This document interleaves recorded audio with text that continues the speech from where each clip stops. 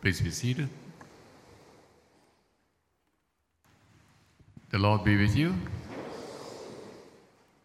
Our friends, good morning and welcome to church. Today we don't have any more roadblocks, unlike yesterday. Why not let me begin with a prayer as we start. Heavenly Father, we thank you for this wonderful opportunity to gather together as a family around your word and around your supper later. And we pray, Father, your Spirit guide us, open our hearts to you as you reveal yourself to us through your word. And pray, Father, that you will guide me to speak truthfully and honestly, faithfully to your word. In Jesus' name we pray. Amen. Our friends, we continue our series on 1 Timothy. Today we'll be on chapter 6. Actually, we will be starting on the last part of verse 2. That is under that big bold heading, false teachers and true contentment in page 1185 of your church Bible. And as usual, in the middle of your church bulletin, you will have a sermon guide if you are following this sermon. Well, friends, we started with this series on 1 Timothy by looking at Paul's instructions to Timothy and to Christians down the ages to ensure that sound doctrine, in accordance with the gospel, be faithfully preserved and taught. We have also seen what sound doctrine truly means, that it is in Christ, Jesus, that men and women would be saved. In fact, when we look at, refer back to chapter 1, verse 15, Paul tells us that Christ, Jesus, came into the world to save sinners. And how he did this was that he came, and by his death and his resurrection, Jesus ascended, and by his resurrection, as mediator of man and God, and his promise to return at the end of the age, Jesus has made it possible for true believers to be saved. And the only possible response from us as true believers and followers of Jesus is that we respond by loving God and also by loving others in response to this amazing grace of God. We also see how any church that do not teach such love has failed in its task to ensure sound doctrine. Sound doctrine ensures love inside the church. In other words, the sacrificial and loving redemption accomplished by our Lord Jesus Christ at the cross sits at the focal point of our faith. All other teachings are false, no matter how seductive or desirable they might seem to be. It was then and remains today Paul's warning to guard ourselves and to guard those who are under our care or our friends around us against false teachers who will deceive us to treat our salvation or to depend on our salvation on something else are false that cannot save us. And part of this is choosing good leaders, which is especially important in the context of a church to ensure that they model godly living besides their teaching and to ensure proper godly behavior in the church body. Last week, we saw what is proper church behavior concerning older men or younger men, and also concerning older or younger women. And we also saw how church should support widows who truly have no one else to turn to, and how to treat pastors and leaders and elders of the church. And we also saw another aspect, what godly behavior in the family. Within this godly behavior in the family, we see in two vital aspects of first century life, but which also remains applicable today to us. Firstly, financially providing for those, for close relatives who have no other means of supporting themselves, particularly for those who are widows, reminding us today of our duty towards those needy members of our family who otherwise would be left quite desperate. And secondly, how bondservants or slaves are to treat their Christian masters in the face of freedom and equality to be found in Christ. And that reminds us again, friends, today of the proper Christian behavior in our workplace with Christian co-workers or superiors. So as we turn to our passage today on 1 Timothy 6, on page 1185, we see Paul starting by saying, to Timothy, teach and urge these things in verse 6, the end of verse 2 of chapter 6, the result of false doctrines. Now, Paul's teachings throughout this epistle is clear. Sound doctrine leads to godliness, and false doctrine leads to godlessness. And this opening instruction to Timothy most likely refers to what Paul has taught in the immediate preceding verses on godly behavior in church and family in chapter 5. But this teaching is also firmly anchored on the foundation of sound doctrine. Unsound doctrines, on the other hand, is described by Paul in verse 3 as those who do not agree to the sound words of our Lord Jesus Christ and the teachings that are caused with godliness. Paul describes the problem in verse 4. The teacher thinks more highly of himself than the originator of true godliness, our Lord Jesus Christ himself. This teacher has not understood anything at all. He has not been able to unravel what Paul previously called the mystery of godliness in chapter 3, verse 16. I like to think of the words of the 17th century French carol that remains to this day one of my favorite hymns to describe or to illustrate this point, the mystery of godliness that exists within this carol. This carol says of God the Son, who was rich beyond all splendor, but for love's sake, becoming poor to serve his own creatures by even dying in order to save them. Of him who is God beyond all praising, but for love's sake, stooping so low to descend to earth, so that he might raise sinners upwards to heavenly heights, where he sits and reigns today with God the Father in all his glory. Well, friends, an intellectual understanding of this principle of true godliness is insufficient by itself. For godliness implies a life that honors and worships Jesus as Savior and King, who now continues to work in us as our sanctifier, making us more like him, that transforms our every relationship and our behavior in every circumstance and every situation that we face. Of Emmanuel living in us, urging us to live in accordance with his teaching and example, molding us, making us to what he would want us to be. And Paul continues. The wider problem is that this false teacher who brings in this false type of teaching that's against what Jesus, the sound words of Jesus is. The wider problem is that this false teacher influences other people beyond himself. It's not that. If he only impacts himself, it doesn't really matter. In other words, this false teacher spreads ungodliness and has a devastating effect on the church. You look at verses 4 and 5. Verses 4 and 5. It creates all kinds of terrible things in church. Controversy, quarrelings about words, producing envy and dissension, slander, evil suspicions, and overall constant friction among the people. Friends, a divisive church such as this will even mistake the disunity as a sign that they are godly. You know why?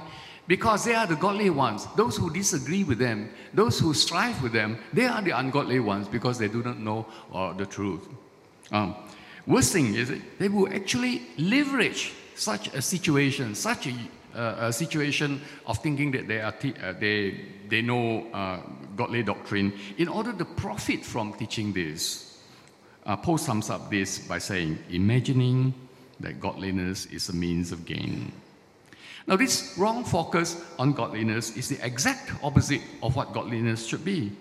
Godliness should bring about contentment, Paul says, with whatever the Lord has given to us in verse 6. Human desires for more than food and clothing will result in people struggling stupidly to make more and more money. We shall look again at this in more detail in the words of Proverbs 23. I will come back to it later. And such activity does not bring about happiness. Rather, they will cause unhappiness. They will ruin our relationships with each other and ultimately ruin our relationship with God. We will replace our love of God with our love for money. And in verse 10, Paul states this very clearly. For the love of money is the root of all kinds of evil. It is through this craving that some have wandered away from the faith and pierced themselves with many pangs. And it's so sad, friends, myself not excluded. At times, we fall into the trap of thinking that if only I have that little extra money, if only I can leverage my stock holdings a little bit differently, I would be making more money and therefore I would be more happy. And this is where Paul, in verses 6 to 8, used words from Scripture, from Job, from Psalms, from the Proverbs, to remind us of two things. Firstly, naked we have come into the world, and naked we will return. And secondly, the little that we possess in the reverence of God is better than unrighteous plenty or unrighteous riches. And the most terrible consequence is when striving for the sake of having more money draws us away from our faith and condemns us eternally to God's wrath. The real gain, friends, is a life lived honoring God, content in His blessing in His life, and a sure hope in His promise of an eternal life with Him. And so we come to the next part of our passage from 11 to 16, godliness and expression of faith. And Paul continues to instruct Timothy, avoid unsound practices, he said. Turn your back to these things. In fact, run away from them, so to speak. Don't even want to face them face to face. This includes all the errors and sins that have been mentioned before: the controversy, the hunger of gain, the desire to be rich, senseless needs to pamper to our physical and other needs, and the love of money, etc., etc., etc., that we have seen before. Rather, Timothy is to chase after the whole list of desirable things in verse 11. Righteousness, godliness, faith, love, steadfastness, gentleness. And Paul instructs Timothy to stand firm in the faith with its promise of eternal life. The picture that Paul paints here, if you can see it clearly, is that of a ring inside which two boxers are in combat, or two combatants are in combat or in a fight with each other. And he is reminding Timothy, remain strong and faithful, yet striving hard towards the victory, so that at the end of the day, you being victorious will receive the prize. And what a prize it is! It is eternal life. Paul goes on in verse 12 to explain a little bit about eternal life here. Firstly, eternal life is about God's sovereign call to Timothy, to which you were called. It applies to us as well, friends. For God calls us to know Him. God calls us to know Him. For God really wants to be known by us. Secondly, eternal life is shown by Timothy's response to this call by God. Paul says this: you made the good confession. Friends, this is equally applicable to us today. Just what is our human response to this call? Will we still make the good confession like Timothy in spite of any suffering and difficulty as we face difficulty in our lives? So do we know what this good confession is? Well, let's look at verse 13 and see what it says. Timothy's good confession is explained by linking it to the good confession of Jesus Christ before Pontius Pilate. This historic event is recorded later in all the four Gospels: Matthew, Mark, Luke, that Reverend Stephen Raj read just now, and in John 18. Let me just pick an extract of what Jesus said from John 18. Pilate asked, "Are you the king of the Jews?" And Jesus answered, "My kingdom is not of this world. You say that I am a king. For this purpose I was born, and for this purpose I've come into the world, to bear witness to the truth. Everyone who is of the truth listens to my voice." The truth that Jesus mentioned in John is the entire gospel message, isn't it, friends? That God so loved the world that He sent His Son to become man, to suffer and die on the cross, so that He can bear the sin of the whole world. That though Jesus is king, He is king far beyond the imagination, far beyond what human beings could ever imagine, far beyond what Pilate that Roman governor in Palestine could ever have imagined. He's God, the King, the Son of God, God the Son, the King of the heavenly realms, not only of the Jews. The gospel is the confession that Timothy has made on his commissioning by the elders. He has confirmed at his commissioning that that is the gospel message that he will follow and will hold tight to himself. And just as Paul commands Timothy, so we too are to keep pure the gospel message until Christ's return, to proclaim it faithfully, truthfully, and to obey what it commands, living our lives as an example of godliness.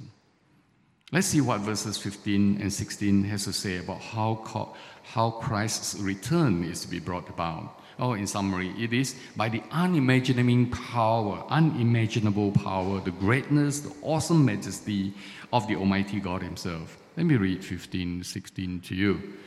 Which he will display at the proper time, he who is the blessed and honest sovereign, the King of kings and Lord of lords, who alone has immortality, who dwells in unapproachable light, whom no one has ever seen or can see. To him be honor and eternal dominion. Amen. Though we are more familiar, friends, with these words of sovereign, King of kings and Lords of lords to describe Jesus, Paul has used them here to describe God the Father, the Almighty God the Father himself, who will, on that last day of human history, place everything in creation at the feet of his Son, Jesus Christ, thus painting a picture of God the Father and God the Son together in immeasurable splendor, power, and majesty. Now, friends, today the church celebrates the feast of Christ the King. That's why we're in red. But even while we do it, it is sad to see that there is so little recognition of the awesome majesty of Jesus Christ and of his sovereignty and kingship and lordship over our lives, even as we continue to call ourselves his disciples. We should use this feast day to think of ways of holding Jesus up as our Christ the King. How we treat the temptations of this world, especially in this age of the internet. How we honor Jesus in our relationships with each other, especially in our relationships in our marriage, in our relationships with other men and women, particularly in our relationships with other people of the same sex. How we bring up our children in the awe and worship of this King, Sovereign, Lord of Lords, who saves us from our sin. We should examine ways how we should glorify him. Paul has one suggestion in the last part of our passage from 17 to 21. Oh no, he didn't have a suggestion. In fact, he has a command for us in the following verses as he looks at how Christians should manage or approach the question of wealth, godliness and wealth. Let me read 17 to you. As for the rich in this present age, charge them not to be haughty, not to set their hopes on the uncertainty of riches, but on God, who richly provides us with everything to enjoy. Not to be proud of their wealth and not to depend on their wealth. Paul's teaching not to struggle for uncertain wealth in this passage finds an obvious parallel in Proverbs 23, verses 4 to 5, on page 651 that I mentioned before. I will read it to you. Proverbs 23, 4 to 5. Do not toil to acquire wealth. Be discerning enough to desist. When your eyes light on it, it is gone. For suddenly, it sprouts wings, flying like an eagle towards heaven. Friends, wealth is described by the writer of Proverbs as something that can grow wings and fly away and disappear from your sight. And we should not depend on it. So Paul continues to say, rather, these rich members of our congregation, of our church, are to put their hopes not on uncertain wealth, but on God himself. God indeed has already provided richly for us, provided everything we need. Every breath that we take is something that God has richly provided for us, even to the things that we enjoy. Not that the air and care is all that great, but every breath that we take is a gift from God. And the rich who does not apply this wealth wisely or in godly ways can only enjoy wealth in the temporary joy and the temporary joys of this present world. In the final analysis, their wealth could not provide them the joys of the world to come, the price of eternal life. So, how now? How can we assure that our faith and certainty of assurance can come together? How are the rich to place their wealth on certainty? Well, Paul teaches this in 18. Let's look at it. Firstly, they are to do good, spend their wealth on worthy things, to distribute their wealth to provide for those who are not so able to provide for themselves. Secondly, they are to be generous, not stingily giving, grudgingly, and complaining all the time. And thirdly, to be rich in good works, not only to give off their wealth or possessions or their material things, but to actively participate in helping others with their talents, their effort, and time. In summary, what Paul is saying is that they are to willingly share a part of themselves with others who are not so able as themselves. And verse 19 says this, thus storing up treasure for themselves as a good foundation for the future. It sounds suspiciously like he is teaching justification by works. But Paul does not mean that at all. He is saying that those who recognize that they can be truly rich only in the eternal things to come when Christ returns, these are the ones who will apply happily and willingly their faith, their wealth to the things of verse 18. These are the ones. All other things are temporary and uncertain. They are not true wealth at all. Only those that are applied to achieve, to do it happily and willingly, focusing their minds on the eternal things to come. And the mark of godly living is to utilize what they have in order to provide for those who are more needy than themselves. And in our final two verses, 20 to 21, we have a final charge, a threefold commandment, if you like, to hold on to tight to the true teachings of sound doctrine. Firstly, Paul uses the words to guard the deposit entrusted. To guard means to protect from corruption, or in the words of verse 14, unstained and free from reproach. The deposit entrusted being the true doctrines taught by Paul to Timothy. Secondly, urging Timothy to avoid the irrelevant babble and contradictions, once again warning in the broader context of chapter 1, verses 6 to 11, against the vain discussion without understanding their own teachings, contrary to sound doctrine. And three, it is likely that Paul here directs special attention when he uses the phrase falsely called knowledge to warn against the early appearance of the Gnostic teachings that would become much more pronounced in the mid-second century, a doctrine that teaches that Christ is not truly God and that man is saved by that spark of knowledge in themselves. He could have been referring and warning against the early appearance of this teaching. And now, friends, the same charge today has great reverence for us. While pastors, ministers, and elders are the primary guardians of this deposit, it applies to every single one of us, to me, to you, to every single one of us. We are to hold on to what is sound doctrine and not to be led astray. And we're not to invite or allow those of unsound doctrines to teach and to mislead the church to abandon the true faith, creating disunity and controversy and all kinds of disunity and dissension in the church. So in conclusion, friends, let me summarize what we have seen from today's passage. Number one, the result of false doctrines can bring a church to its knees. There will be disunity and conflict. There will be an absence of love. There will be an unwillingness to serve God. There will be an unwillingness to serve each other. Instead, there will be a major focus on something else besides God, besides the salvation that has been given to us through Jesus Christ. It might be riches. We might imagine teachers teaching us that riches are the result of godly living, of godliness, and we have earned it through our own effort. The worst result is when the love of wealth drives us away from our faith and our dependence on Jesus, our Savior.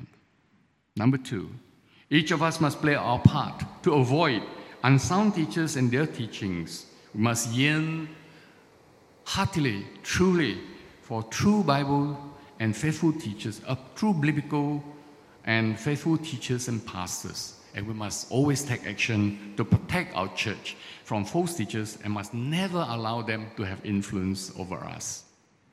The worst thing to happen is when these teachers draw us away from worshiping Jesus as King in our lives and instead cause us to worship false idols like money and to put our trust in temporary things of this world rather than the permanent treasures of heaven. Today, we are reminded that St. Mary's is still in deficit, as you can find in page 5 of your church bulletin, and later Dr. Win will talk about it. Some of us will talk about it. St. Mary's is still in deficit as collections have fallen short of target. May today's lesson encourage us to dig deeper into our pockets to further God's kingdom on earth. And lastly, on this day, as we celebrate the feast of Christ the King, we remember that Jesus is unlike any worldly king that we know.